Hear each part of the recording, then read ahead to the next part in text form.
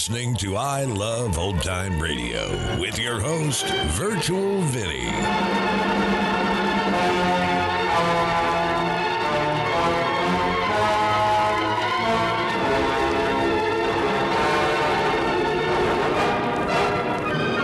It's a new episode here on I Love Old Time Radio. Welcome, old time radio fans. I'm your host, Virtual Vinny. You can interact with us via social media on Facebook at I Love Old Time Radio and on Twitter at I Love OT Radio. You can send feedback to us via the contact form on our website at iloveoldtimeradio.com. You can also anonymously tell us what you think of the show by filling out our survey at survey.iloveoldtimeradio.com. I Love Old Time Radio produces a new show every Monday through Friday, each day with a different theme. Wednesdays, we solve crimes on Rogues Gallery. We are wrapping up the episodes left on Rogues Gallery. After this episode, we only have 5 left. Only three that stars Dick Powell. And then we'll be bringing you a new series on Wednesdays. We'd love to hear any suggestions on what detectives you'd like to hear. However, we have a good idea of who will be replacing Richard Rogue. We are missing one episode since last week, so today's episode was aired originally on June 23rd, 1946, and this is The Star of Savoy. The F.W. Fitch Company presents Dick Powell as Private Investigator Richard Rogue in Rogues Gallery.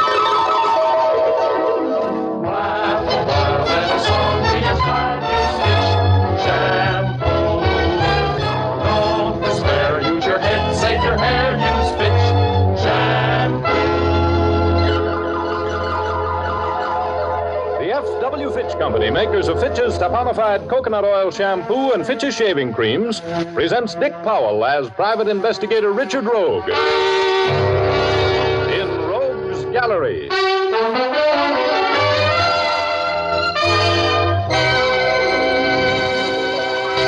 For the benefit of those who tuned in hoping to hear Cass Daly, may I introduce myself?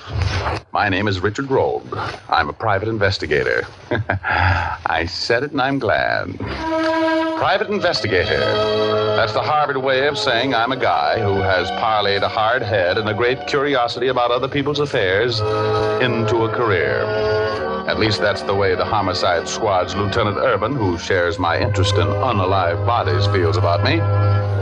And I'd also better tell you now that I have a certain personal idiosyncrasy. I hold audible consultations with my alter ego once in a while when I'm confused and in need of advice.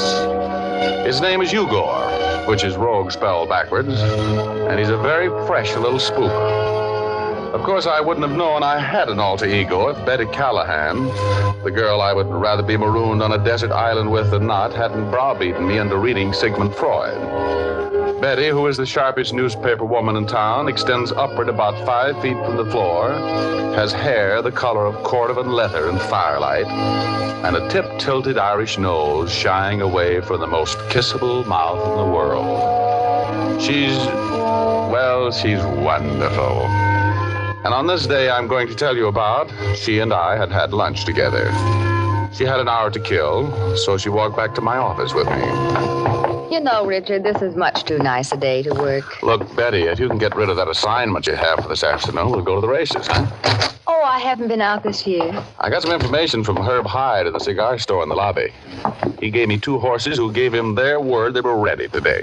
Talking horses? Only to Herb. They don't speak English, but fortunately he speaks horse. Now get on the phone and ask that slave driver at your city desk for the afternoon off. Tell him you have to go to your grandmother's wedding or something. Well, I'll try, but it's not going to work, and I know it. Just sit right down there and pay no attention to that sign asking you to leave a nickel in the cigar box for every call. Oh, thank you. Oh, it's nothing.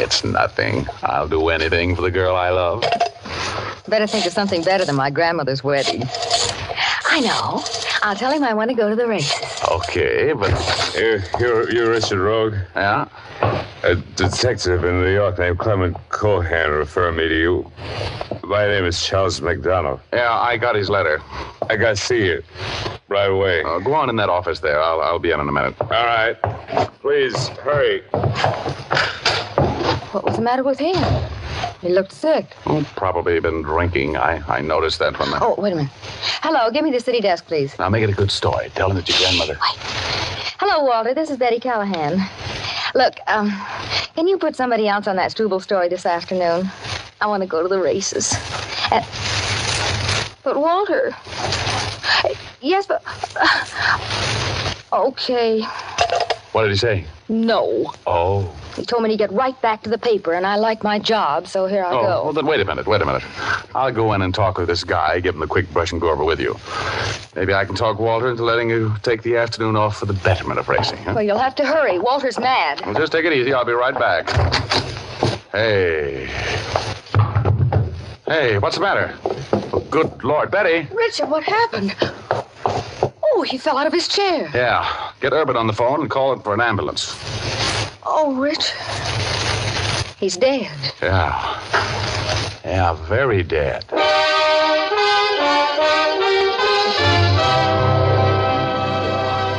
We'll continue our story in just a moment. First, impressions often count a lot. And remember, the appearance of your hair is an important factor in impressing people favorably the first time you meet them. Fitch's Dandruff Remover Shampoo can be a real help to you in attaining the well-groomed hair that people admire. For Fitch Shampoo removes every trace of that enemy of good grooming, dandruff. It's the only shampoo made whose guarantee to remove dandruff is backed by one of the world's largest insurance firms. There's nothing magical in the way Fitch Shampoo removes dandruff. It's simply that it has a special solvent action that penetrates the thousands of tiny hair openings on the scalp, cleansing them thoroughly and dissolving every trace of dandruff. That means not only the loose flakes of dandruff, but the kind that clings to the scalp as well. Then Fitch forms an abundance of fluffy lather that carries away the dissolved dandruff flakes.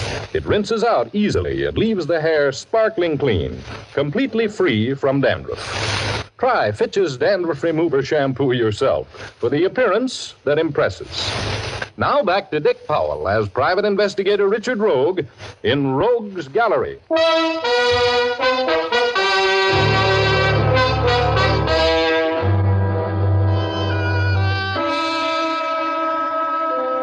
I should be inured to the sight and smell of sudden death by this time, but it always does something to me. It freezes my stomach and gives me a dull ache at the base of my brain.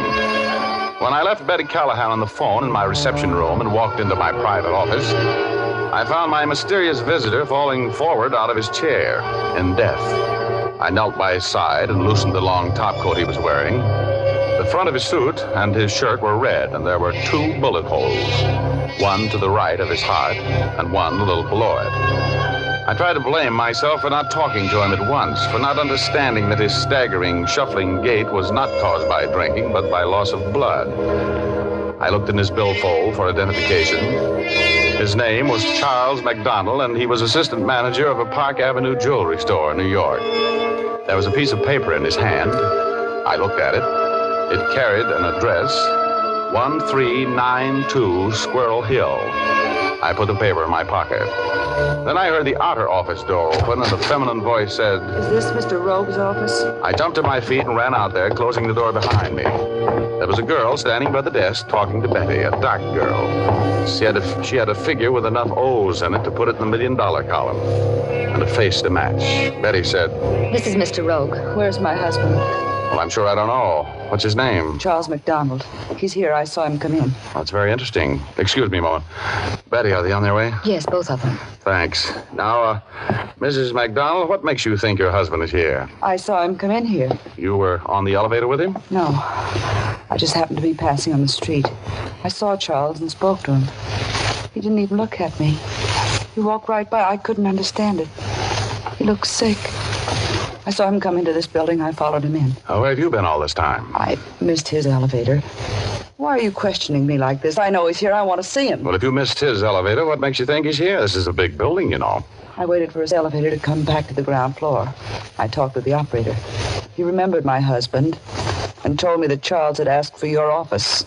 Where is he, Mr. Rogue? Where is he? Mrs. McDonald, would you just please have a chair? He's here all right, but he's busy. You'll have to wait. Oh, hello, Lieutenant Urban. Come in. Well, Rogue, what goes on? Where's the... Urban, I want to see you in the next office. Follow me, will you?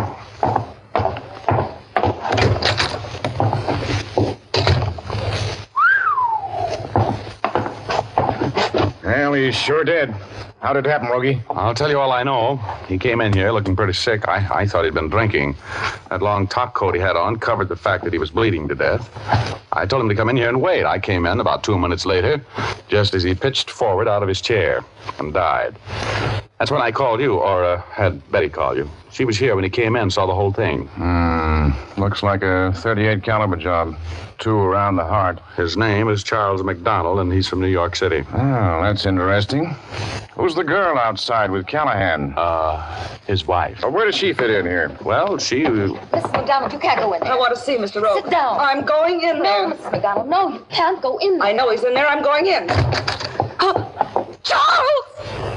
Charles!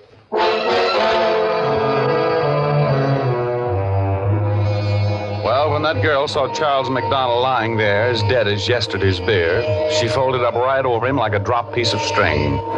Urban and Betty and I were still working over when the medical examiner and the technical squad from homicide showed up. We picked her up, carried her into the outer office. As soon as she came to, Betty gave her a glass of water, which she sipped nervously when Urban started throwing questions at her like baseballs. Mrs. McDonald, I'm sorry to have to question you at this time. Will you please put that glass down and listen to me? Now, your husband was obviously murdered. I have to have the information. I don't know who could have done it. My husband was a businessman. He wasn't mixed up in anything that could have caused his murder. Now, what kind of business was your husband in? He was in the jewelry business, manager of a big store in New York. Mm-hmm. Richard, What was your address I have to get back in New to York? the paper. I have to get the story in. Okay, wait a minute and I'll walk out of the hall with you. All right, come Where on. are you going, Rogie? I'm taking Betty to a cab. I'll be back. See that you are. Come on. What are you doing pulling me along like this? I have high heels on. I'm in a hurry, baby. But you told Lieutenant Urban you'd be right back. I told him I'd be back, and I will. My rent's paid for another month. Well, where are you going? To do a little investigating. That's what it says in my card, investigator. Now, look, honey, when we get downstairs, I'm going to have to leave you. I'll see you tonight here at the office at 7 o'clock. Gone down. Hello, Mr. Rogue. Hi, Shorty. Drop this thing, will you? I'm in a hurry.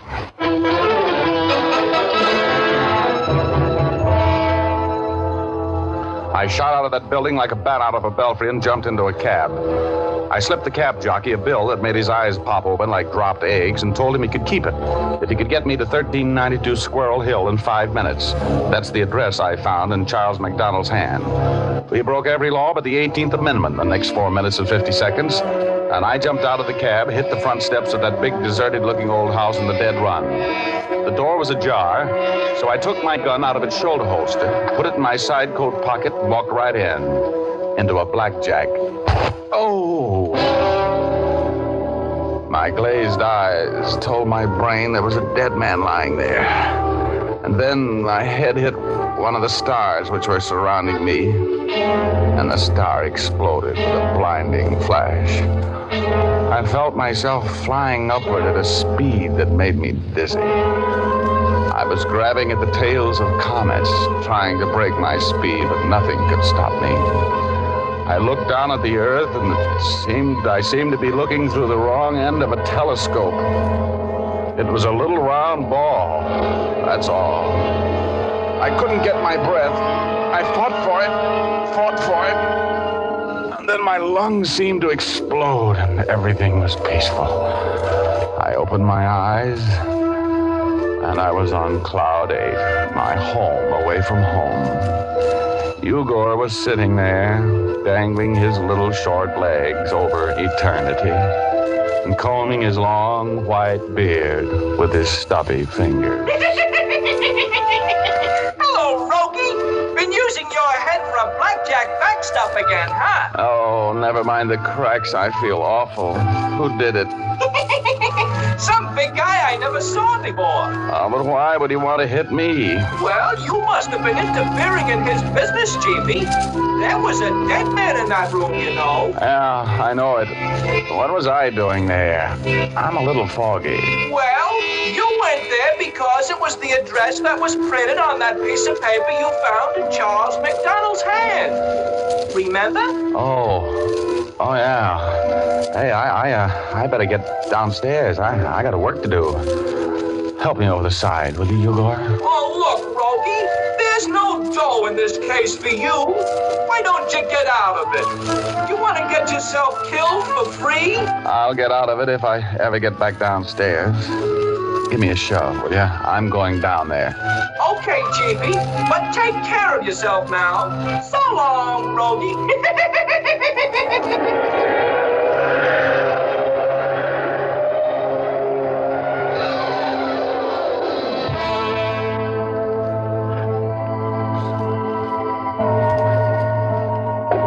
I opened one eye carefully.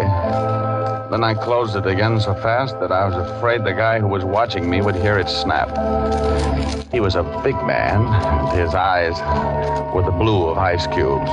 Ice cubes with floodlights behind them. Hot ice. One of his hands was holding a gun, and the gun was pointed right where my heart would have been if it hadn't been in my throat. No use playing possum now, Mr. Rogue. No, indeed. I am aware that you have returned to consciousness. Oh, who are you? My name is Moore. Now come, Mr. Rogue. I realize that you undoubtedly have a headache, probably a splitting headache, and I'm regretful. But we can finish our business in just a moment if you'll sit up and talk with me. Okay, I'll try. Excellent. Now, Mr. Rogue, where is it? Where is what? Now, time is of the essence. Let us not waste it. You know what I'm speaking of. The Star of Savoy. Where is it? You have to believe me. I don't know whether you're talking about a burlesque dancer, a passenger liner, or a military decoration.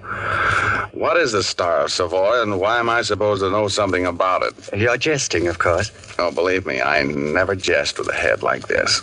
Look, Missy, you got the wrong number. Do you think I killed this man here? Oh, indeed I don't.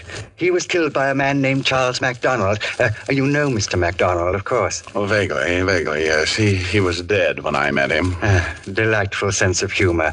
I always admire a man with a sense of humor. Good. Well, then, look, I am going to get out of here. That's possible. Entirely possible. After you tell me where I may find the Star of Savoy, Mr. Rogue. I don't know. I don't know anything about it. Don't even know what it is. It's a large diamond, Mr. Rogue. One of the largest in the world. Formerly owned by the Hohenzollern family. Recently the property of a New York collector of famous jewels. It's a magnificent jewel, Rogue. Magnificent. Where is it? I don't know. I suppose you think I came here after it. Oh, I wouldn't know about that, Mr. Rogue. But you say you met my friend Charles MacDonald after he was dead. Very cleverly put. But when MacDonald left here, he went from here directly to your office. He was carrying the Star of Savoy in his coat. I know that to be true. I was following him. Well, we searched him, the police and I.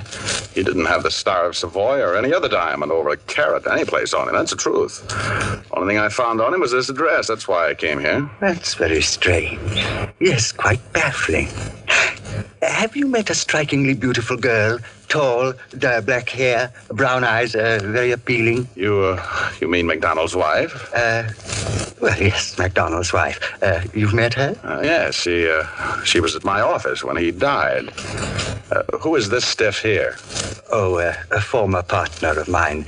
He was attempting to double-cross me, poor fellow. You see, Rogue, he and I had a market for the Star of Savoy, a very fine market. That's why we hope to get it from Mr. MacDonald today. MacDonald was most unreasonable. Of course, I intend to continue in my efforts to acquire the Star of Savoy. This dark young lady, Mrs. MacDonald, was she alone with him at any time? Either while he was alive or after his death? Well, no. She came into my office and saw that he was dead and fainted. Oh, I see. Well, Mr. Rogue, I'm inclined to believe your story about knowing nothing about my diamond. I think I'll be running along. But just to make sure that you don't use your meager talents to pursue me, I'll have to... Oh!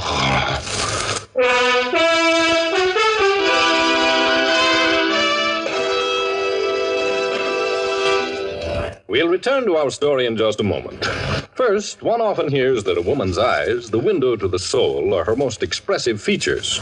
But did you ever consider that a woman's hair can be very expressive, too?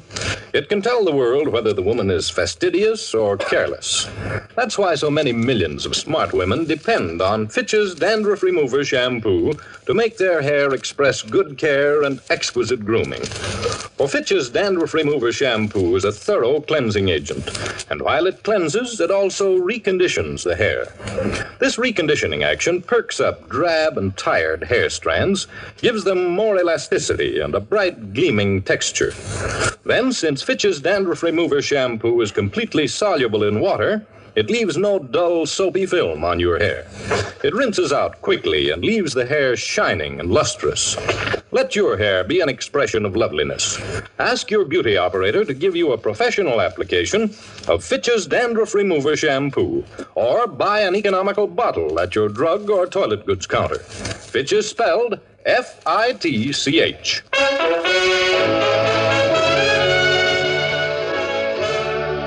Now back to Dick Powell as Private Investigator Richard Rogue in Rogue's Gallery.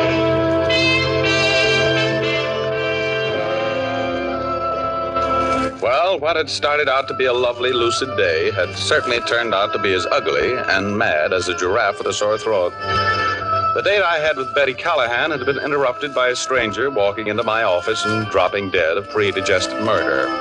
I got knocked silly and came to find a guy named Moore politely annoyed with me about a diamond I'd never seen. So annoyed with me, in fact, that he was determined to kick my teeth out. I saw that big shoe swing from my jaw, and I ducked right into it. Oh, it would have been so easy for me to pass out again. But I fought it. I couldn't. I needed the time. I vaguely heard the fading footsteps of Mr. Moore through the aura of pain which was surrounding me like a fog. And after he'd faded out, I sat there for a while. Then I got to my hands and knees and crawled until my head cleared a little. When I got to my feet, I ran out of the house, grabbed a cab for the Park Crest Hotel. I thought I'd find Moore there looking for Mrs. McDonald. Oh, I must have looked like a hit-and-run victim as I approached the very proper clerk. He backed away, but I reached across the counter and grabbed him. Let go of me. I want some information. I want it fast. What room is Mrs. Charles McDonald of New York City in? Mrs. McDonald? Stop stalling. What's her room number? We have a Mr. McDonald, but there is no Mrs. McDonald. His wife is in New York. How do you know that? I sent a wire to her for him last night. There's no Mrs. McDonald out here. And now let me go before I call the house officer. I remembered then, Mr. Moore had hesitated when I pegged that tall, dark girl as Mrs. McDonald. That girl was an imposter. My head was still doing the Virginia reel with variations on the turns, but I couldn't slow up now. In spite of the racket inside my skull, I was thinking straight and clearly. I ran to my office. It was only a block. And I got that glass that Mrs. McDonald had been twirling in her fingers as Urban questioned her. I took it down to police headquarters and asked the sergeant at the Fingerprint Bureau to dust it for prints and telephoto the prints to the FBI in Washington. I told him he could find me in my office. I went back to my office and sank into my swivel chair and let sleep take over. Richard.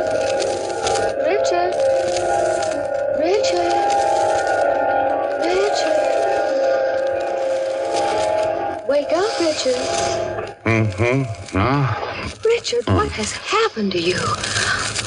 Oh, honey, you look so awful. Oh, Betty. Hello, baby. What are you doing here? It's 7 o'clock, Richard. You told me to meet you here at 7 o'clock. 7? Mm-hmm. Oh, 7 it is? Oh, hey, what about those fingerprints? Fingerprints? Excuse me a minute, baby. I gotta call the Identification Bureau. You should be in a hospital. Oh, Richard, you can't take me to dinner looking like that. Oh, honey, think how I feel. Identification Bureau. Sergeant James. Sergeant, this is Richard Rogue. Did you get an answer from the FBI on those prints I gave you? Yeah, just came in, Rogue. They belong to a girl named Alice Ryan. 3 years ago when they took them at the aircraft company where she worked. She lived at 4435 Ethel Avenue in North Hollywood. Any criminal record? Arrested once in a competence rap 4 years ago. Dismissed for lack of evidence. Thanks, Sarge. I owe you a cigar. Come on, Betty. We're going to go to North Hollywood. I'll explain why in a cab. Come on.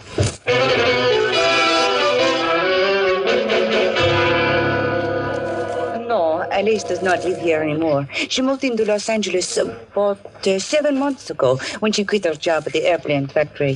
Did she leave a forwarding address? Oh, yes, I'll get it for you. Just a minute. You think she has the diamond, don't you, Richard? Sure. She lifted it off MacDonald's body when she fainted over him. Oh, how awful. Here it is. It is a long drive from here in Los Angeles. Thanks.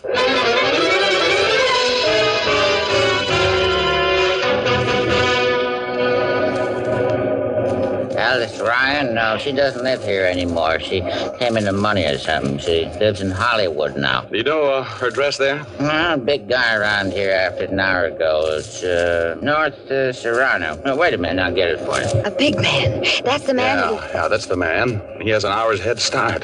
Here it is. I wrote it down for you. Oh, thank you, sir.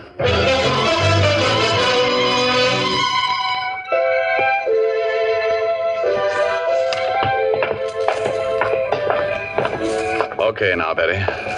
Now ring the bell and then stand back. Clear back against the wall and stay away from the windows. All right, Richard. You take care of yourself now. I always do. Now stand where you are, and I'll go knock on the door. All right.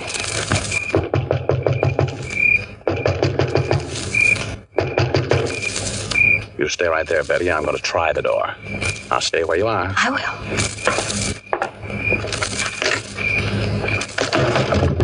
will. Come in.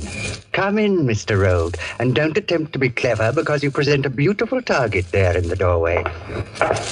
Where's Alice Ryan? She's here. Drop your gun, please, Mr. Rogue. I can see you, you know. I have a bit of advantage. Drop your gun, Mr. Rogue. Close the door, Mr. Rogue. Now that I've turned the light on, you can see that you have found Alice Ryan. Oh, brother. Yes, I'm sorry. I was forced to eliminate her, Mr. Rogue. She was most unreasonable about giving me the Star of Savoy. She chose to pit her ordinary brain against my genius in this race to see who would be the possessor of the stone after Charles MacDonald was eliminated. And now, Mr. Rogue, you find yourself in much the same position. Yeah, I guess I'm not very smart. You have the diamond? Indeed, I have. And I think perhaps you deserve a glimpse of it. There. Is that not the most inspiring sight you ever seen, Mr. Rogue? Look at it. Glistening there. 100 people have died, I would imagine, Mr. Rogue, in the history of this stone. Yes, at least 100. I have spent the last 10 years scheming, contriving, bribing, stealing to get this lovely thing. And now, Mr. Rogue, it's mine. Yeah, you got it. What are you going to do with it? Just sit there and look at it? I can get $1 million for it. $1 million in cold cash and no questions asked. $1 million. I'm not at all sure that is enough, Mr. Rogue. And now, I'm afraid I'm going to be forced, regretfully, to remove you. There was cold murder in the ice-blue eyes that were looking into mine. Moore was enjoying every breath of my last few minutes on Earth. He was waiting for me to break. And all the time, he was talking in that cultured iceberg voice. Then I saw Betty. She was hugging the wall in the next room, creeping silently toward the killer. I wanted to shout at her, to tell her to go away. And then... Richard, are you all right? Yeah, I knocked his gun up in the air when you scared him silly. Oh, Betty, bless your little pointed head, but why did you do it? Oh, Richard. Betty, well, of all the times to faint, isn't that just like a woman? Well, the police took it from there, and the story was pretty plain. Moore was the head of a gang of international jewel thieves, consisting of the man I found dead on Squirrel Hill, Alice with the dark black hair, and himself. They had offered Charles MacDonald a fortune to steal the Star of Savoy from the Park Avenue establishment where he was employed and where it was on exhibition. They planned to kill him when he delivered the stone. But the trio triple-crossed themselves, and finally only Moore remained alive, which was a temporary thing, because Moore soon paid the final score for the murders he committed. And, I got a $5,000 reward for breaking the case. $5,000 for just getting batted around a little. That isn't bad, is it, huh? I split the reward with Betty Callahan, who certainly saved my life. And she went right out and spent her half on a fur cape. You know, women should never have money. They don't know how to handle it. Of course, the first time she wore the cape, she looked so lovely that I took her to the races and lost my half on a horse named Investigator. Well, money isn't as important as true love, but there's a lot more of it. You know what I mean?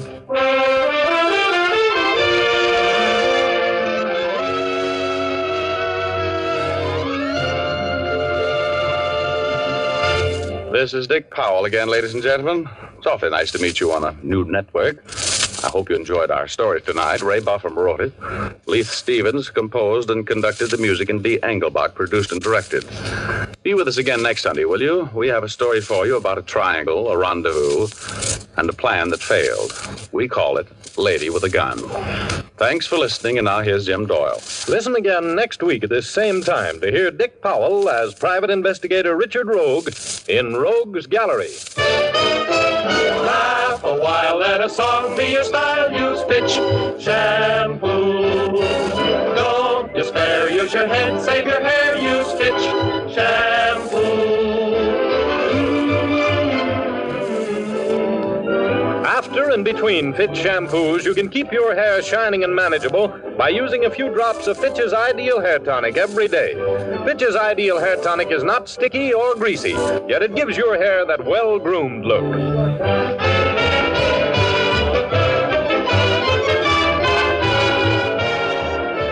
You're listening to I Love Old Time Radio with your host, Virtual Vinny. Welcome back. If you notice that Rogue introduced himself to the audience at the beginning of the episode, well, this was because Rogue's Gallery moved from Thursdays on Mutual to Sundays on NBC, where it would remain until September of 1947. It would be off the air for 3 years before coming back on ABC from November of 1950 till March of 1952.